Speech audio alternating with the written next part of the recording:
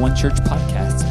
We hope you enjoy this message, and for more information, please visit us on the web at onechurch.net.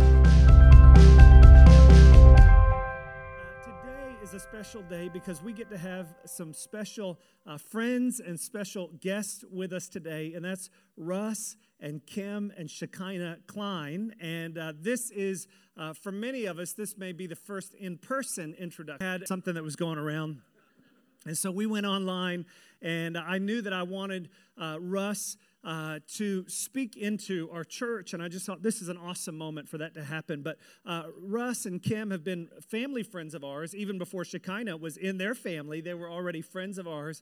I've told their story, and I won't tell it right now in case they want to. But they are just an awesome, awesome family, awesome people of faith, and good friends to us as a family, but also I believe they will be friends with our church as well. And so we're honored to have them here today. But more than just guests, as guest speakers, I believe they are a gift. And the Bible says that God gives gifts to the body. In fact, he says that all of us have gifts. We've all been given gifts. But there are some gifts that are unique in that they are a gift to equip the body, to stir up the body. And one of those gifts is the gift of the prophet. And Russ and Kim, and I know even Shekinah carries that gift.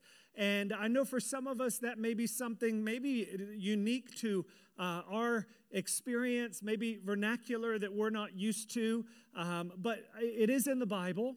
And in fact, specifically in the New Testament, the Bible says, eagerly desire spiritual gifts, and especially prophecy. And there's something about prophecy that just stirs up, I would say it this way, it stirs up our sensitivity to what God is doing. And so even as the Klein family is here today, they're not here just as they're the prophets, they're going to come and then they're going to leave. They're here, but they're imparting a gift. They're imparting a grace to us. And so I hope that we will just be open to receive that, and we're receiving them today, not just as friends, although they are friends, and not just as guest speakers, although they're going to speak. We're receiving them as gifts to us today. And so I just want to pray before I introduce Russ, and let's just open up our hearts to what God wants to do today. Father, we thank you, Lord, that it is you that we long for.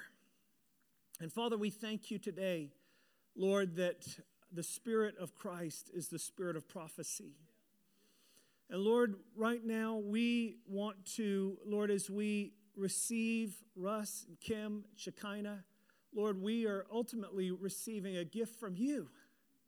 And Lord, we want the prophetic in our lives. We want the prophetic in our church. And Father, I pray that you would release faith into our hearts. Lord, more than what they say, God, would you release faith to receive from your Spirit as you minister through them and you minister to us today. And so, God, we thank you for it. Bless them. Bless this time. In Jesus' name, amen. Amen. Would you put your hands together and welcome Russ and as they come to minister. Amen. Well, good morning, church family. It's great being with you. Pastor Justin, Jen, thank you all for the honor of coming and being with you all. Some of you, we did have a chance to meet briefly on Zoom back some time ago, but for many of us, it's the first time we had a chance to get to know one another. So let me just take a quick moment. Kim and I met in Bible college. I am a Navy brat. I was born in Hawaii. Don't I look Hawaiian? Kim is a Kansas City girl. Years ago, there was a song that said that Kansas City has some crazy little women there. And I'm going to make one mine. And so Kim and I met in Bible college in Springfield, Missouri in a traveling music group. I played trumpet, she sang, and we ended up getting married while still students in 1984. So we are approaching, in May, 38 years married, if you can believe that. We graduated in 1986 and began traveling, so we're coming up on almost 36 years now traveling. And by the grace of God, He's taken us to 6 continents and 40-some nations, declaring the word of the Lord. And but for 17 years, it was just Kim and I. And it was during that time we met the Johnson family. We were all young, 34 and 35 years old for Kim and I at the time, and met the Johnson family and got to hang out with them. Many of the places been around the world. I've actually been with Ron. And it's been a tremendous time. But for 17 years, it was just Kim and I. Doctors said we could not have children. Now, how many of you are thankful God gave doctors and medicine, but our trust is not in doctors and medicine? It's in the word of the Lord. And without a long story, Kim had the audible voice of the Lord come to her in 1989 and said, I will make you a Hannah. If you remember in Scripture, Hannah was barren and had a child. Now, I've never heard God's audible voice. Kim has on a few occasions. Catch this. Twice when we were dating in Bible college, she broke up with me. I mean, go figure, right? Twice God had to speak to her audibly that she had to marry me. Pray for Kim. But the voice of the Lord in the 1990s, she had a visitation from the Lord in which she saw a young woman ministering in the power of God. And the Lord said, this is your daughter, and her name is Shekinah. That is the Hebrew word for the glory of God. And so we declared around the world for over a decade that we were going to have a daughter named Shekinah. It was during that time that we met the Johnson family. And so they prayed and agreed with us. Well, in early 2001, I was in Karachi, Pakistan, with a team from the church that we were part of with Ron and Sandy. And we were training church planners. Kim was not on that particular trip.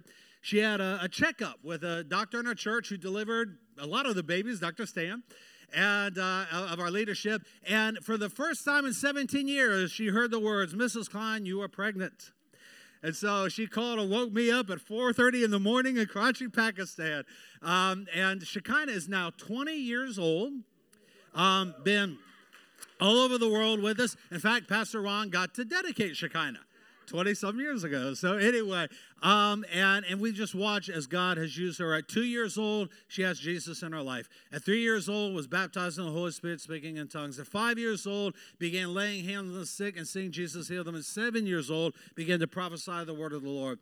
And we are convinced of this. God is not looking for the expert. He's looking for the available heart, the hungry heart. And so we've just watched Shekinah grow in her gifting. And so before we get to the word, the girls are going to share just some quick testimony and story. But let me say again, it's a delight and honor to be with you all. So, sweetie. First of all, I want to say it is so great to be here. I love you guys already, and I'm expecting God to do really amazing things. Well, what the Lord laid on my heart to share with y'all is a testimony from a few months ago. A few months ago, we were in Louisiana, and while we were there, we saw God do some incredible, amazing things, including this. We were in the middle of a service, and I felt the Lord say that there was someone there whose heart needed healing. But it wasn't just physical healing. It was emotional healing as well. So after service, a lovely couple came up and said it was for them, and I prayed for them. You see, on the emotional side of things, this woman had just lost her mom 2 weeks prior. She felt completely heartbroken because her mom and her were best friends, and she felt like she just lost her best friend. And then a week after that, her granddaughter was brutally murdered. She felt that everything she once knew was slipping out from underneath her, that she couldn't cling on to anything. And on the physical side of things, her husband said that his heart was only working at 20% capacity. The doctors had told him he only had 2 years to live, and that's only if he stayed bedridden and didn't even lift a fork up to his mouth to eat. But they heard the Lord say to go to church that day. They were technically breaking the rules to even go that day, but they heard God say that they needed to go, so they said yes. So I prayed for them, and my heart truly went out to them. There was such a darkness, a heaviness that was just surrounding them. They were such a sweet couple, but you could tell it was weighing down on their hearts. Well, fast forward a couple days, we were getting in the car to go to the next place to preach, and we got a call from a random number. And it was this woman. She was half laughter and half tears. We could barely understand what she was saying. But the one thing we did understand was her husband was at the doctor. Can anyone guess what the doctor said? Anyone? Little guesses? His heart was completely healed. Yeah. And not only that. Oh, no. his heart was working better than average. The doctor's advice to him was, you need to go get a gym membership so the rest of your body can catch up with your heart. And it makes you think, they said yes to God. What can God do with our yes? Whenever we say yes to God, we're not just flippantly saying yes. We're saying yes to his future for us. We're saying yes to his destiny for us. We're saying yes to open doors. We're saying yes to yes. And you might be even thinking, what does that even mean? You're saying yes to your eternal Savior. Yes. Whenever you say yes to God, I think it can open up so many more doors than you could ever know possible. And there's actually a verse I wanted to share with y'all about saying yes.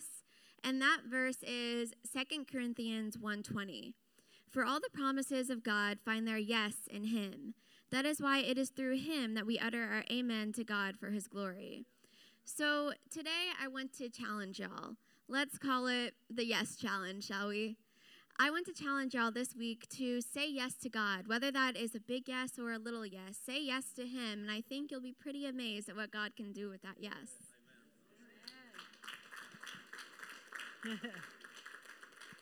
I love it when God has used Russ and me. That's always been just such an awesome thing. But when you see your child ministering, there's just no words for it. I just love it. I just can't help but just smile when she talks, because I know how God has done this. And it's just God. God's the one that did it. And I'm thinking, wow, God, you are so good. You are so big. Well, many, many years ago, we were on a mission, and your Pastor Justin, was on that trip, as well as Pastor Ron. But let me tell you first, going back a little bit, about a year ago, we were ministering in Bradenton, Florida. And while we were there, I had already planned out what testimony I was going to give, and it was a doozy. It was a great one that really stirs the faith, and I had it all planned out. I have to tell on myself a little bit. Usually, when I'm going to get up in front of people, I will rehearse it about 3-4 times in my head just to make sure I have it smooth and I'm not going to stumble over words. That's just me. And so I had it all planned out, and we were going to have some people there that were actually pretty well known.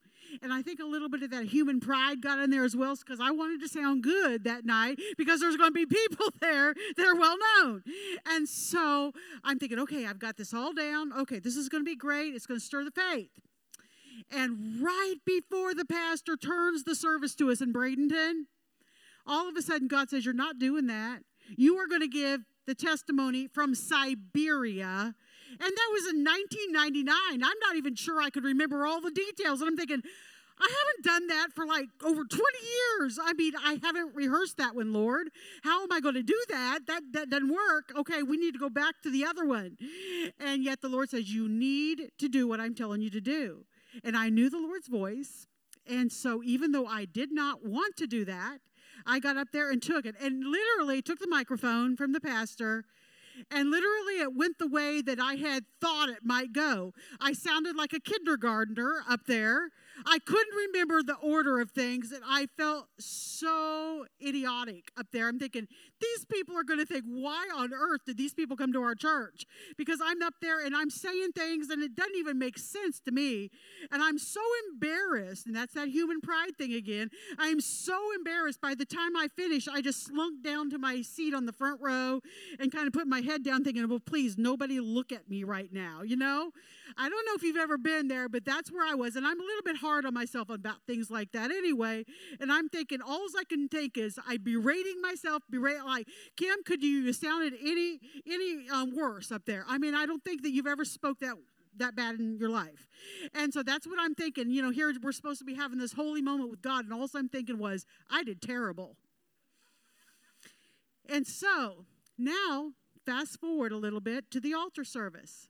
The altar service, people just ran to the altars there in Bradenton. And they were so hungry for God.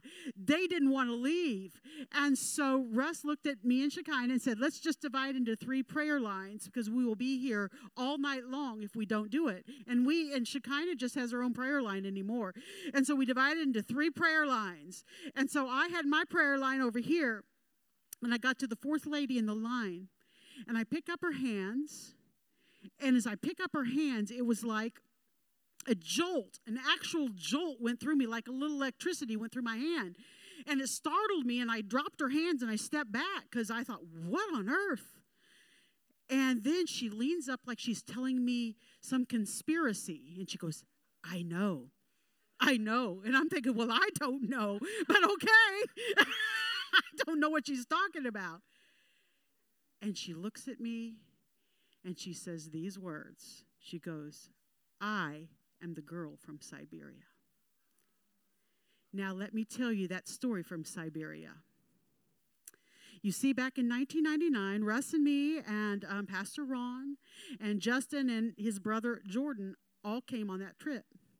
And so we were seeing a mighty outpouring, and Marilyn Hickey was there, and she was an incredible woman of God.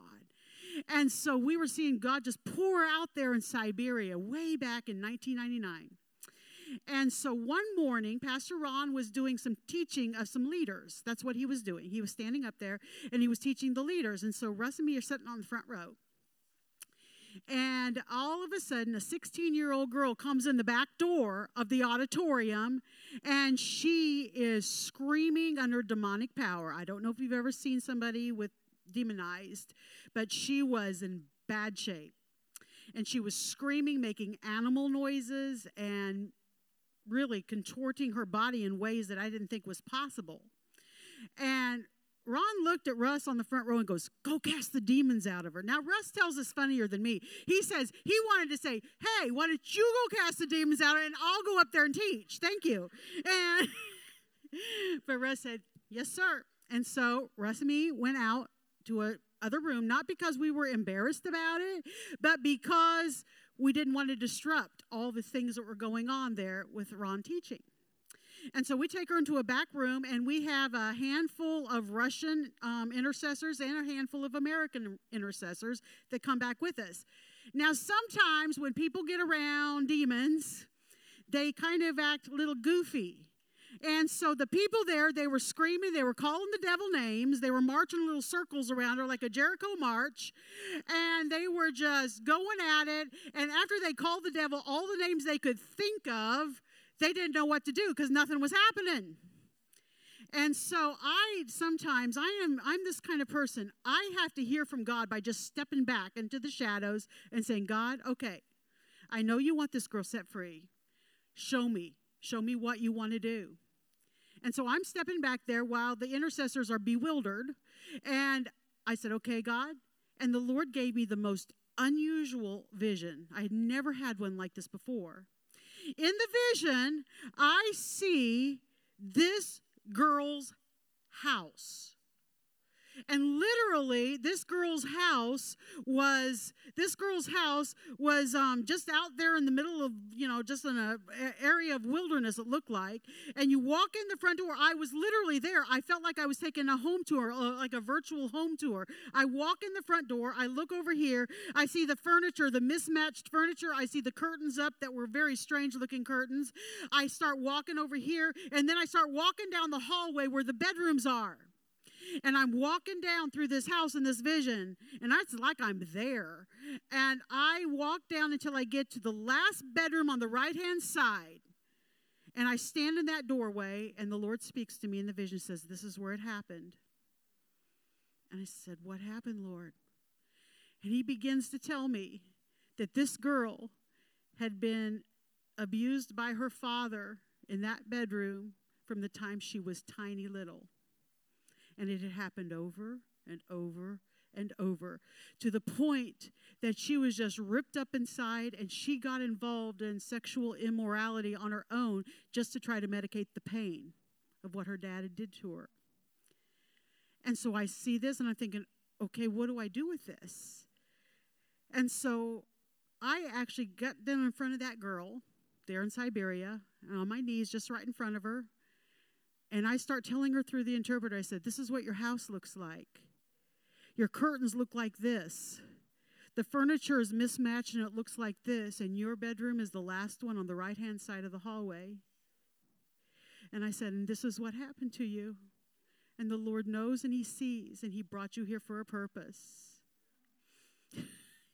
It was the most incredible thing. I'm just telling her, well, I tell you what, she stopped growling. She stopped slithering. And she's there, and it's grabbed her heart because she knows I've never been to her house. And so I'm there and I tell her this. And then Russ felt the Lord tell him to do something that the Lord had never told him to do. He got down in front of her with me, and he says through the interpreter, "Look into my eyes."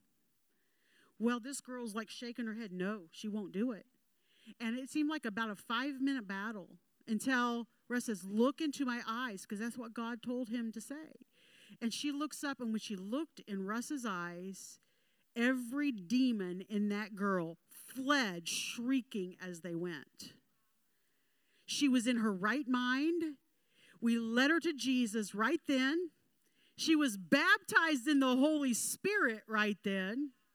God totally set this girl free. Now, Russ didn't understand why this looking into the eyes thing. I mean, he'd never done that before.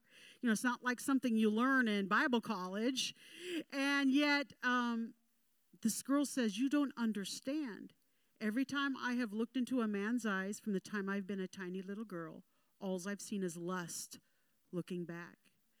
But when I looked into your eyes, it was like not your eyes, but it was Jesus' eyes. And he was looking at me. And I knew I just wanted him more than anything else." God set her free in such a way.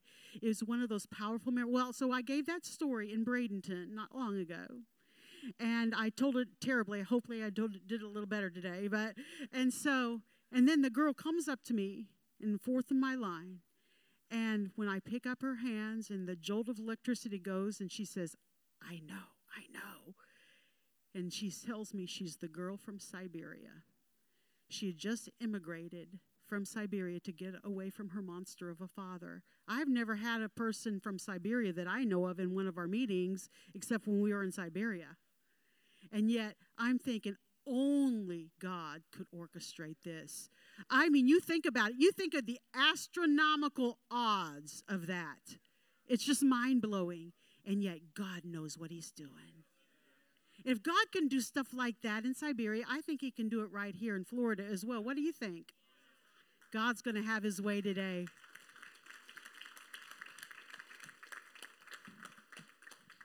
See, Justin said something earlier. He said, the spirit of prophecy is a testimony of Jesus. The prophetic is not about impressing people with knowledge. It's about revealing Jesus. And that's what he did to that precious young woman in Siberia.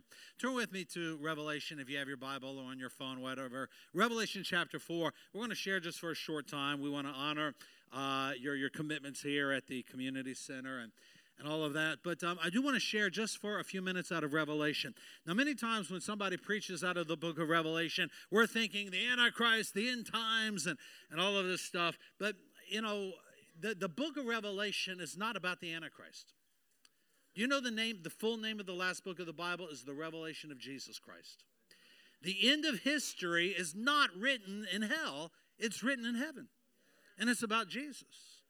For me, growing up I'm 58, almost 59 years old, born in 63. And so I remember growing up in the church in the 70s, and there was a lot of talk about the end times. There was a book called The Late Great Planet Earth. There were movies released by Billy Graham's ministry, Thief in the Night. I remember times, I don't know if you've had this experience, coming home and you can't find mom and you thought you missed the rapture. When I was 9 years old, I went to a Baptist kids camp. We just moved to Virginia, and we were in the Baptist church at the time. I went to a Baptist kids camp, and whoever set the campground up, they just weren't right in the head. The way they had it set up was this. The boys' dorms were over here of the campground. The bathrooms and showers were over here, and right in the middle was a graveyard. So I want you to picture this. In the middle of the night, we had to go to the bathroom. We had to walk through a cemetery. But our counselor was even worse. Every night to a group of 8, 9, and 10-year-old boys, he read to us our devotion before bed out of the book of Revelation. You know, 666, Antichrist, head cut off, all this stuff. And so, you know, at night, all of us are going to sleep, you know, cuddle up in our sleeping bags, afraid. And so this joker, what he did on one night, he waited about 10 minutes. He went out of our bunk rooms to his little room. As he turned out the light, he said, "Good night." Waited about 10 minutes. He snuck around to the window next to our bunk beds. He started banging on the window, screaming bloody murder. We thought the Antichrist had come to get us. He'd found us. So let's put it this way. We didn't need to go to the bathrooms that night. He scared something out of us. I'll leave that to your imagination.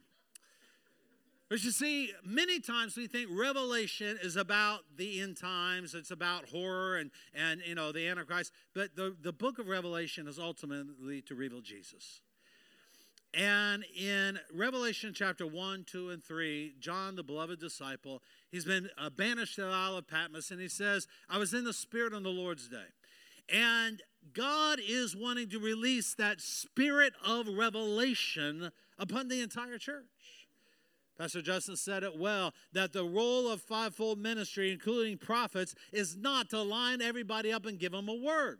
It is not about ultimately predicting who's going to win an election or what's going to happen in the Super Bowl. Though being from Kansas City, I don't even care about the Super Bowl this year. Of course, at least we made it longer than Tampa, but I'll leave that alone. And our quarterback's going to continue playing anyway.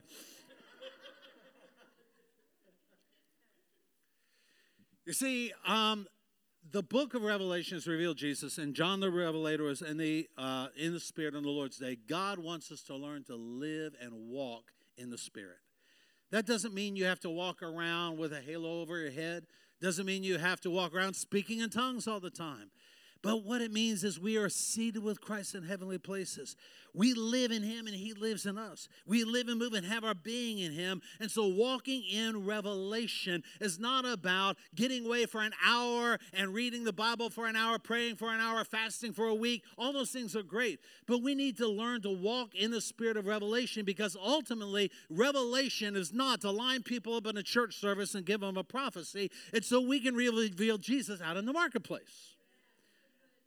But there is a dimension of revelation, though I believe God is calling the church to, that we have only tasted.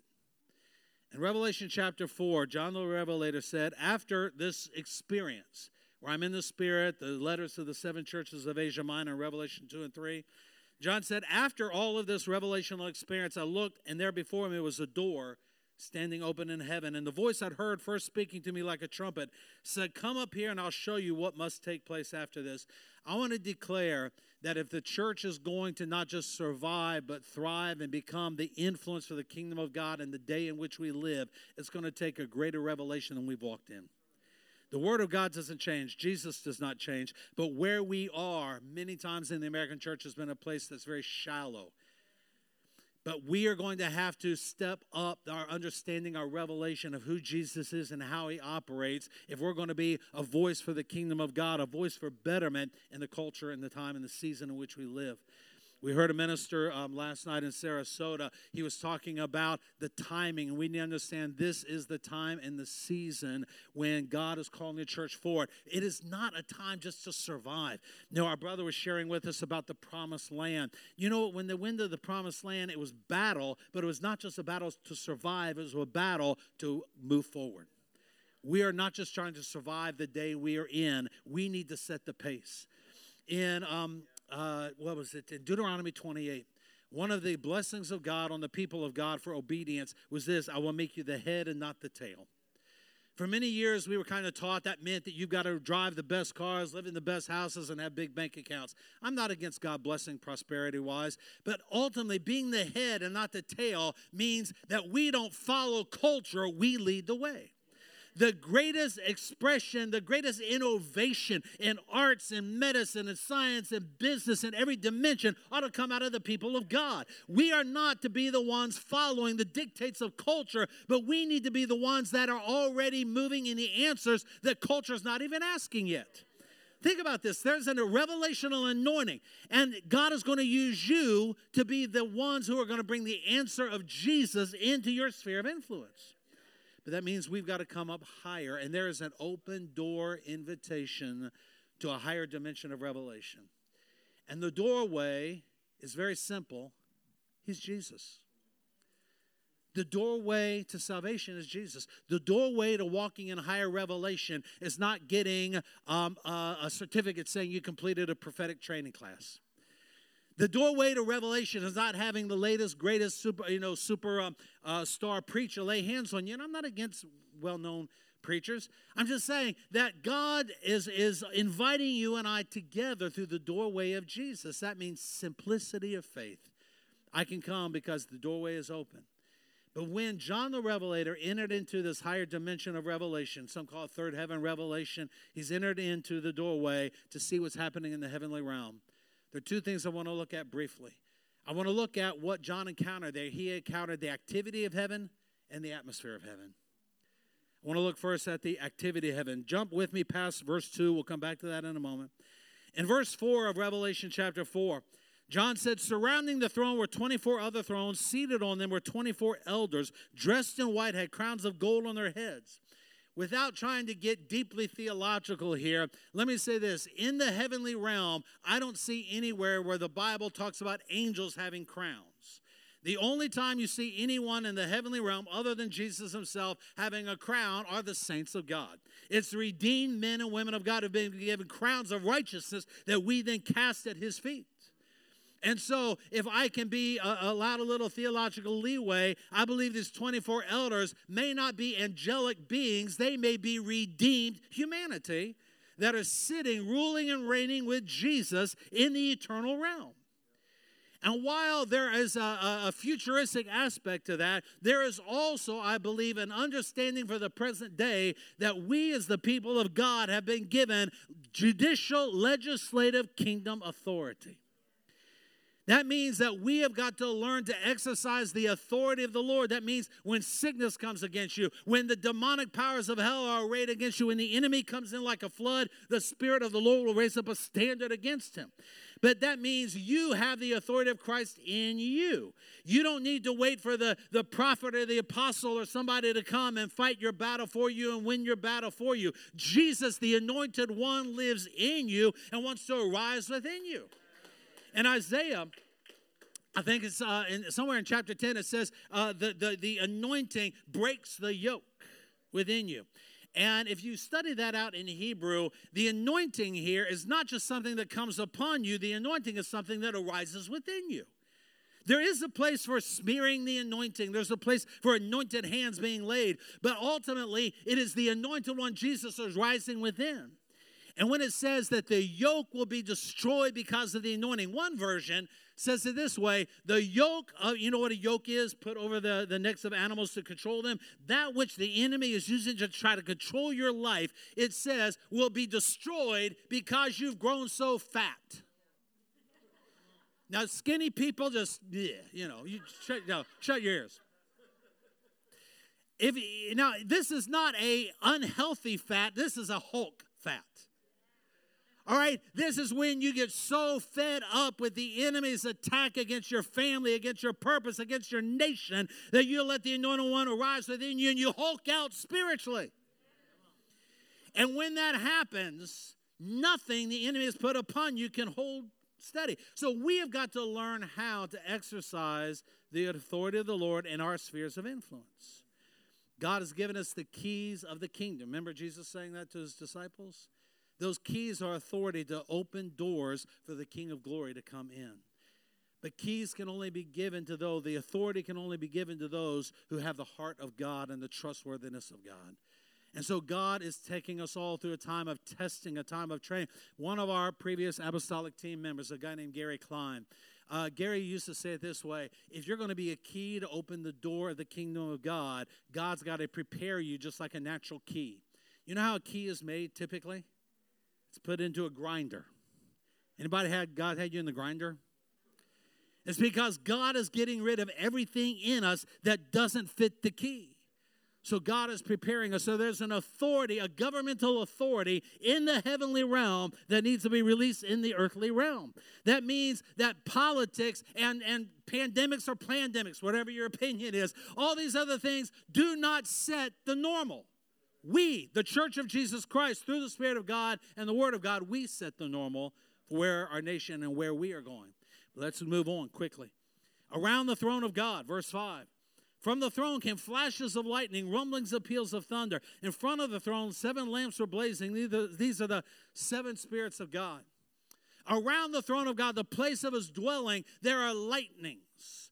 If you've ever studied lightning, lightning has the ability, catch this, to change the very composition of the atmosphere. You know, when you allow yourself to be a conduit of the manifest power of God, it can change the actual atmosphere around you. Instead of our cities and our neighborhoods being full of crime and abuse and suicide, all these other things, you and I can express Jesus in such a way that will change the very spiritual atmosphere and cleanse the atmosphere. Lightning can purify pollutants out of the air. Lightning will charge the atmosphere. Have you ever gone outside after a lightning storm and you can feel the electricity in the air? You can smell the ions in the air. There is an anointing upon the people of God if we walk in this dimension of revelation that will actually shift the atmosphere, and the greatest miracles will happen out there as you release the power of God. And God will cleanse the atmosphere through us. Around the throne are also thunders. Thunders many times in the Word of God are indicative of the voice of the Lord. The God of glory thunders. I want to put it this way carefully. The church in America has been full of too many weak-willed, how do I say it? Feminized preachers. And I'm not talking about men and women here. I'm talking about the lack of ability and courage to stand and speak truth. When I was a young man, a young preacher, I started preaching at 15, preaching on the streets and in churches at 16, a little bit here and there. And here's what I found is I love truth, but I didn't really like people a whole lot. So I would use truth to beat people up. But God, life, my wife, my daughter, spiritual parents, other ones, taught me to love. And so the truth of God is not to beat people down, it's to bring them into freedom. But it's going to take truth. We don't have to be politically correct. We don't have to be offensive in our personalities, but we must let the truth offend where the lies and deceptions have brought people into bondage. God is going to fill our pulpits again with thundering voices. And thunder will catch people's attention. Thunder will cause a fear to those who are not prepared for the coming storm. And there needs to be a fresh fear of the Lord come upon the church in our nation and our nation in general. So around the throne of God in that place of heavenly revelation, there are lightnings, there are thunders. It says there are 7 lampstands, 7 flames. It says this is the sevenfold Spirit of God. I'm not going to go into this in depth. There's only one Holy Spirit, not 7. But this Holy Spirit has 7 expressions of who He is. He's the Spirit of the Lord. He's the Spirit of wisdom, the Spirit of understanding, the Spirit of counsel, the Spirit of power, the Spirit of knowledge, and the Spirit of the fear of the Lord. Again, we're not going to go into depth and all of that. But all of this to say, this cannot be done by religious tradition. It can't be done by force of personality. It's not by might, it's not by power, but by His Spirit, says the Lord. Without the Spirit of God, everything we're building, everything we're doing is just a testament to man, and it's going to crumble and fall in the days that are ahead because I personally, without trying to prophesy it, the shakings are not over. But the only thing that will remain is what cannot be shaken, and that's Jesus living in us and through us. Let's come to a close of this particular part of it. In front of the throne was looked like a sea of glass, clear as crystal. There's a transparency that God's bringing to the church, etc. And again, we're not going to go in depth there. In the center around the throne were 4 living creatures. They were covered with eyes in front and in back. First living creature like a lion, second like an ox, third had a face like a man, and fourth like a flying eagle. Again, I'm not going to go into all the symbology for sake of time this morning. Each of the 4 living creatures had 6 wings, covered with eyes all around, even under the wings. Day and night they never stopped saying, "Holy, holy, holy is the Lord God Almighty, who was and is to come." I want to focus in on one thing with these living creatures. They were covered with eyes. Eyes speak of revelation. Eyes speak of seeing clearly. But these living creatures did not have just one set of eyes. They were covered with eyes. Let me tell you something. Star Wars has nothing on the way the heaven looks. The weird creature, we were at Disney the other day and kind of got blue milk at Galaxy's Edge. And you know what? These weird Star Wars creatures, they have nothing compared to what's in heaven. 6 wings, all these different faces covered with eyes. But a good friend of ours, Jim Williams, heard him talking about this one time.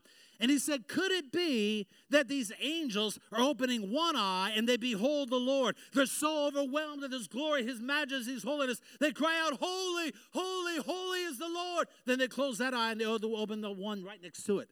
And they see God in just a little bit different dimension. And they're again overwhelmed with his glory. And they cry out, holy, holy, holy. Then they open 2 eyes and 5 eyes and 10 eyes and 100 eyes and 1,000 eyes and 1,000,000 eyes. And he said, could it be eternity is going to be a continual unfolding of the majesty of our God? It's not going to be an eternity-long praise service singing the same stupid chorus 1,000,000 times. Does it ever feel like 1,000,000 times? The worship team, I love you. It's going to be an eternal unfolding of the revelation of our God. But we don't have to wait for eternity. You and I can live in that spirit of revelation. And so in the midst of all this activity going on in the heavenly realm, it all emanates out of the atmosphere of heaven. In verse 2, John the Revelator said, at once when I was in the Spirit, there before me was a throne in heaven with someone sitting on it. The one who sat there had the appearance of jasper and ruby, a rainbow that showed like an emerald encircled the throne. The one who sat on the throne was Jesus. I remember growing up listening to Southern gospel music. Yeah, I'm one of those. There was a lot of songs about heaven. And as a young man, I said, all those old people want to talk about heaven. I want to talk about doing the work of God on earth. But as I contemplated this a handful of years ago, I felt the Lord say, because, heaven, songs about heaven were streets of gold, mansions fair, and, build my mansion next door to Mama. I love my Mama. She's watching right now. And I'm from Missouri. But heaven, the way the Lord put it to me, he said, you could spend eternity with streets of gold, no tears, no sickness. If Jesus isn't there, you're in hell. You know what makes heaven heaven? His presence. You know what makes heaven on earth? Heaven on earth is not about I have no pain. Heaven on earth is not I have abundance of finances. Heaven on earth is not that all my circumstances are good. Heaven on earth is that I walk in and live in the presence of Jesus no matter what's going on around me. When we pray, thy kingdom come, thy will be done. Look, I believe in healing, I believe in prosperity, but the kingdom of God is not meat and drink. It's not about physical stuff. It's righteousness, peace, and joy in the Holy Ghost. And I love the way the psalmist put it. He said, even if I make my bed in the depths of hell, you're with me. Please hear this. Even in the most hellish situation of your life, you can have heaven in the midst of that hell. You can be sent into the very gates of hell itself to infiltrate the gates of hell. You can go into the worst places in culture, and yet you can bring heaven with you. And ultimately, we bring the atmosphere of heaven with us wherever we go.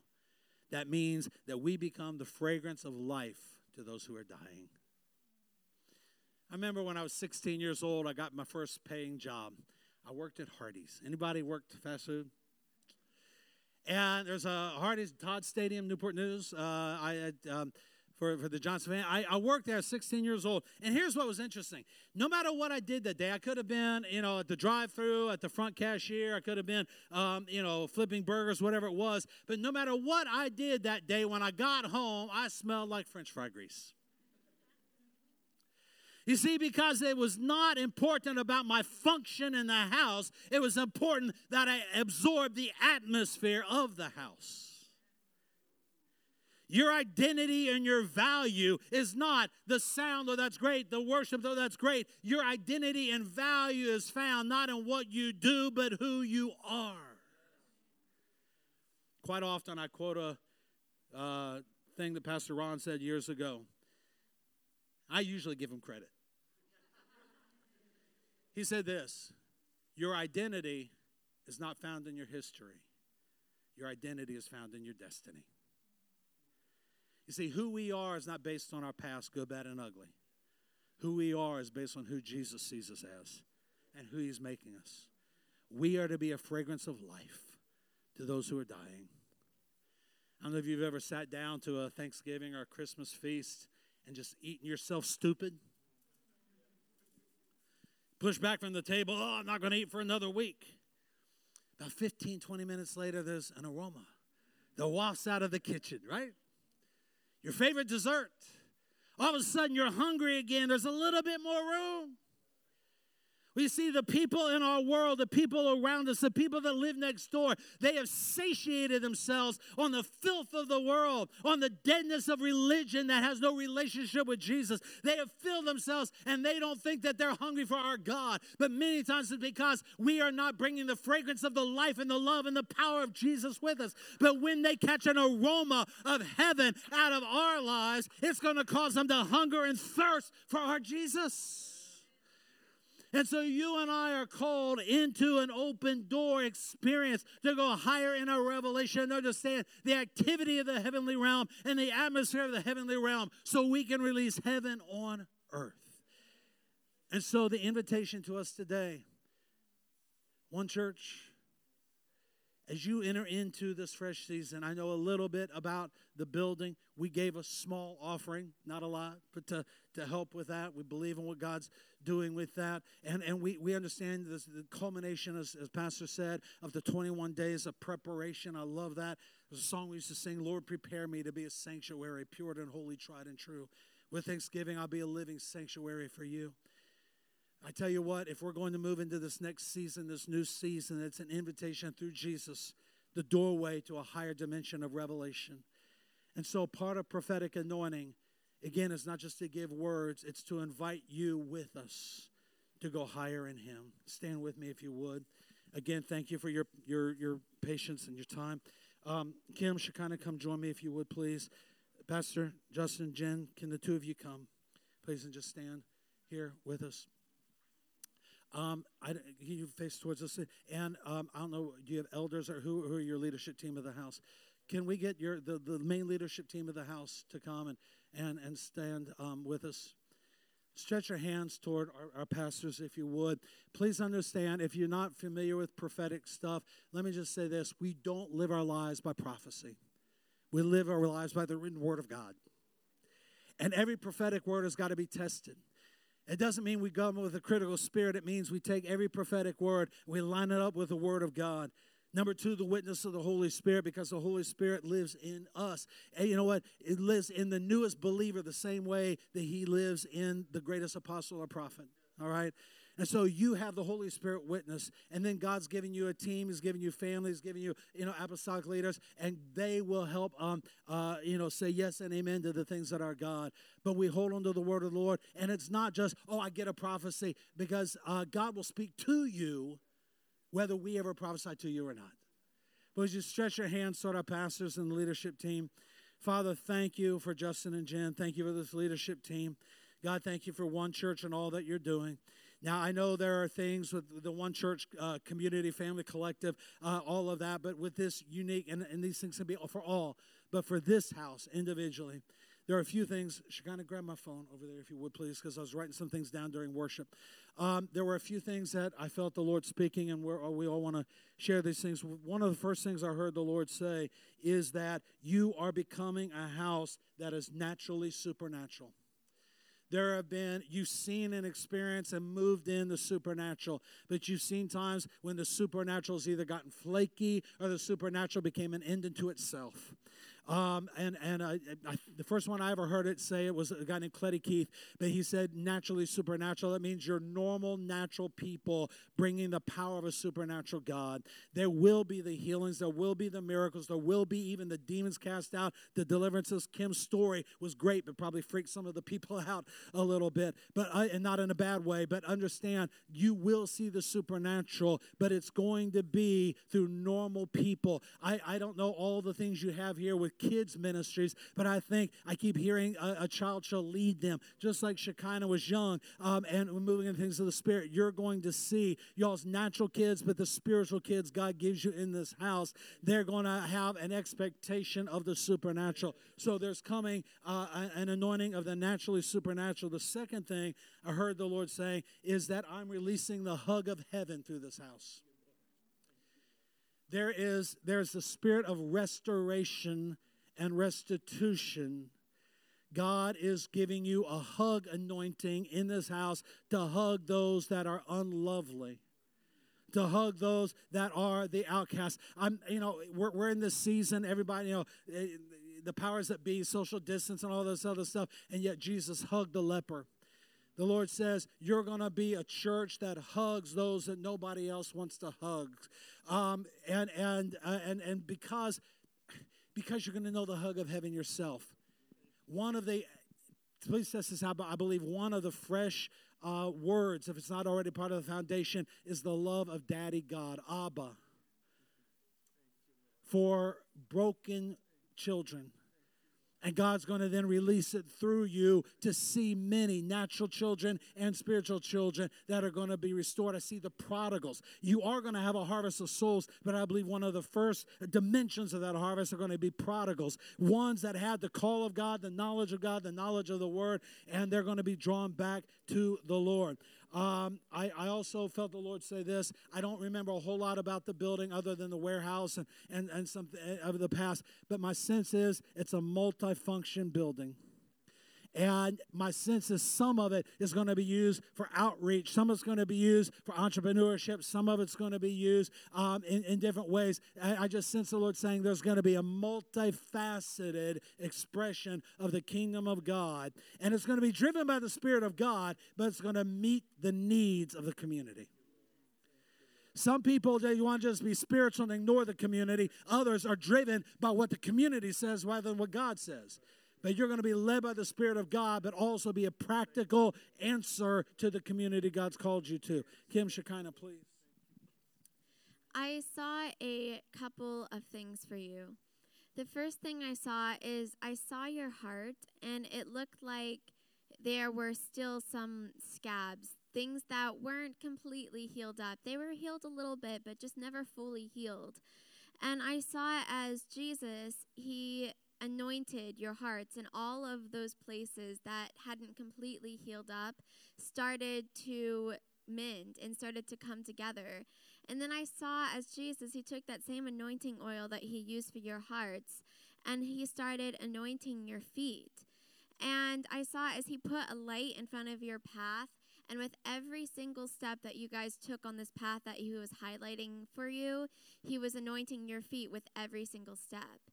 And then the second thing I saw, and of course, test everything out. Don't do anything as a prophecy. But I don't know if you do any counseling in the natural, but I saw as young women and men, but specifically young women, were coming to you, and they saw the love of the Lord on you. And some of these young women, I believe, didn't have their parents in their lives, and they thought of you as a spiritual mom. And I believe that God might be using you to be a spiritual mom to young women. I've been praying for you guys. I was praying for you, and I asked the Lord for a dream for you guys last night, and what I saw was this. I saw your hearts crying out for the Lord, and I saw the Ark of the Covenant for some reason in this dream. And I heard the word say, if you don't go with us, we will not go. And the Lord says this, because I've heard your heart, that you don't want to go move into another place unless my presence goes with you. I am well pleased with the heart cry. And the Lord says, will I not go with you? Will I not lead the way? And the Lord says, watch and see if I'm going to lead you even into some unusual things of even some outreach that other people haven't thought of, and some might think it's weird. But the Lord says, if you are willing to listen to my voice when I say to do this or that, and go with me, not the naysayers, watch and see if I will not cause an exponential growth among your body, and you are going to be vibrant with the life of the Lord. And Jen, I was watching you actually, and in you, I saw the Lord actually a long time ago downloaded some stuff in you, even some dreams and visions, some things that God had for you. And the Lord says, I have not forgotten. Don't you forget. The Lord says, there are some promises I gave you even long ago, and it seems like it's been set up on the shelf for a long time. The Lord says this, it may seem a long time coming, but you're getting ready to step into your season of promise. Watch and see if I will not do what I told you I would do. Would you all lift your hands to the Lord, please, congregation? Understand, when we're ministering over the pastors of this house, you're part of this family, and these are promises that you grab a hold of as well. And understand, while we don't have time to line everybody give words, remember, the Holy Spirit, by His Word and by His presence, speak to each one of us. So would you do something with me? Would you touch your ears just as we come to a close today? Touch your ears, please. Father, we yield our ears to you. Lord, there are times we've allowed ourselves to hear junk, filth, things that tear down instead of build up. God, forgive us for giving our ears to hearing things that are not of God. Cleanse our ears, and may we hear the shout of the Lord and the whisper of our God. Touch your eyes, if you would, please. God, we yield our eyes. Lord, where we have given our eyes to see things that are not conducive to godly living, see things that tear down. Forgive us, Lord. We make a covenant, like David said, we make a covenant with our eyes that we will look on things that are pure. And so, God, anoint our eyes. Lord, even in Revelation 3 of Laodicea, you counseled them to buy eye salve from heaven. So, God, anoint our eyes to the eye salve of heaven that we may see into the realm of the Spirit. Anoint your heart, or touch your heart, please. God, may we have the heart of God. Lord, may we be trustworthy with your compassion. There is an anointing of compassion in this house. You're going to find yourself with tears over the broken. You're going to find, in fact, it's interesting, that which causes other Christians to get mad at our culture are going to bring you to tears in a positive way. You're not going to be fighting the wrong battles. Please hear me. We stand for truth, but we're going to be fighting the battles on our knees and not just with our voices in anger.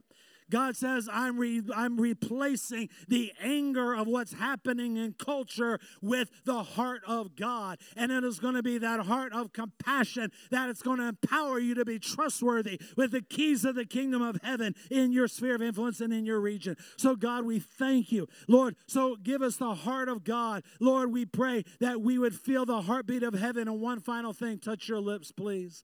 God, in Isaiah 6, Isaiah saw the Lord. And in that place it said, I'm unclean. My lips are unclean. I dwell in the midst of an unclean people and unclean lips. But God, you touched his lips with a fire from heaven. You purified. So God, forgive us for speaking words that are not in line with your truth. And Lord, let the fire of God be released upon our lips, that our tongues would utter the words that set people free, the words of life. And so, God, we see the open door of Jesus. We hear the invitation to the higher dimension of revelation. God, may we encounter and walk in the atmosphere of heaven, taking the fragrance of life, the fragrance of Jesus everywhere we go. And Lord, may we move in the activity of the heavenly realm. That, Lord, the power of the lightning of heaven, Lord, the thundering voice of God, the revelation of the heavenly realm, the authority of God will be released to the people of God. Lord, for this leadership team, God, again, it's not our hands that give anything. It's your hands. But God, as hands are laid, we pray, God, that they would each arise to the fullness of what they have been purposed for in this moment and in this time. God, we thank you that, Lord, there's a team forming, not just of natural ability. I don't understand all of this. I'm not going to take a lot of time. But the Lord is saying, what I'm going to help you to do is not recognize just natural talent. Oh, they're good at business. They're good at technology. They're good at, and those things are great. But God says to you as a leadership team, your spiritual gifts are going to mark your identity and your function in the house more than your natural gifts. You have natural gifts. God will use you in that, but it's going to be your spiritual gifts that are going to mark your identity more than your natural gifts. So, Father, we thank you. We thank you.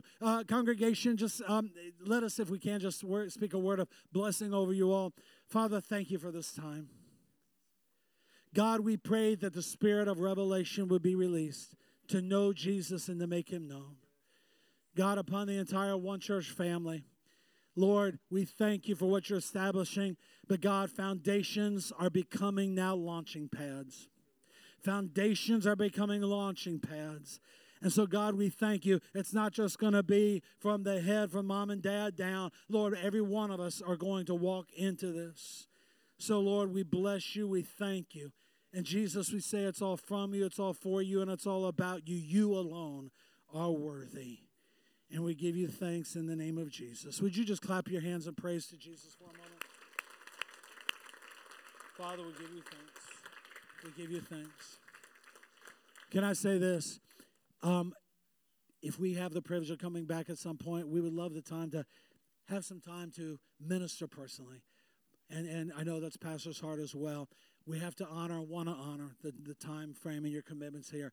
But please understand, you don't have to wait for a preacher to lay hands on you. You don't have to wait for a prophet to give you a word. You have the word and you have the Spirit of God. You press in and hear the Lord clearly for yourselves. We're excited for where you all are heading. We're excited because you're becoming a place of his presence that's going to release where God's at. And Kim was referencing, without your presence, we don't want to go. Moses said when he was getting ready to go be a deliverer, he said, God, if your presence doesn't go with me, I don't want to go.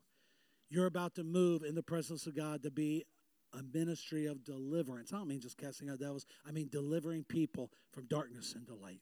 Amen. God bless you, Pastor. Thank you so much for allowing me.